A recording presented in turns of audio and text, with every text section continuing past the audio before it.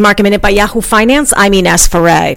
The New York Stock Exchange today is trading fully electronically after on Friday it closed the trading floor, because of 2 cases of coronavirus. Right now we're looking at the Dow, the S&P, and the NASDAQ all solidly in the red, with the S&P and the Dow down more than 3%.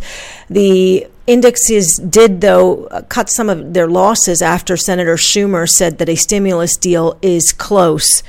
Taking a look at 3M. 3M is doubling its output of N95 respirator masks. Those are masks that block out 95% of particles in the air. Year to date, the stock is down about 33%. Also, Honeywell is expanding its Rhode Island operation to make more masks, adding some 500 jobs. And CVS says it's hiring 50,000 workers nationwide, temporary and full-time, in order to stock up its stores and make sure that all the stores are functioning as best as possible, since CVS is one of the non-essential stores that are open in the U.S., along with hospitals, medical centers, and also grocery stores in many of the states which have announced a lockdown. For more Market Minute news, head to yahoofinance.com.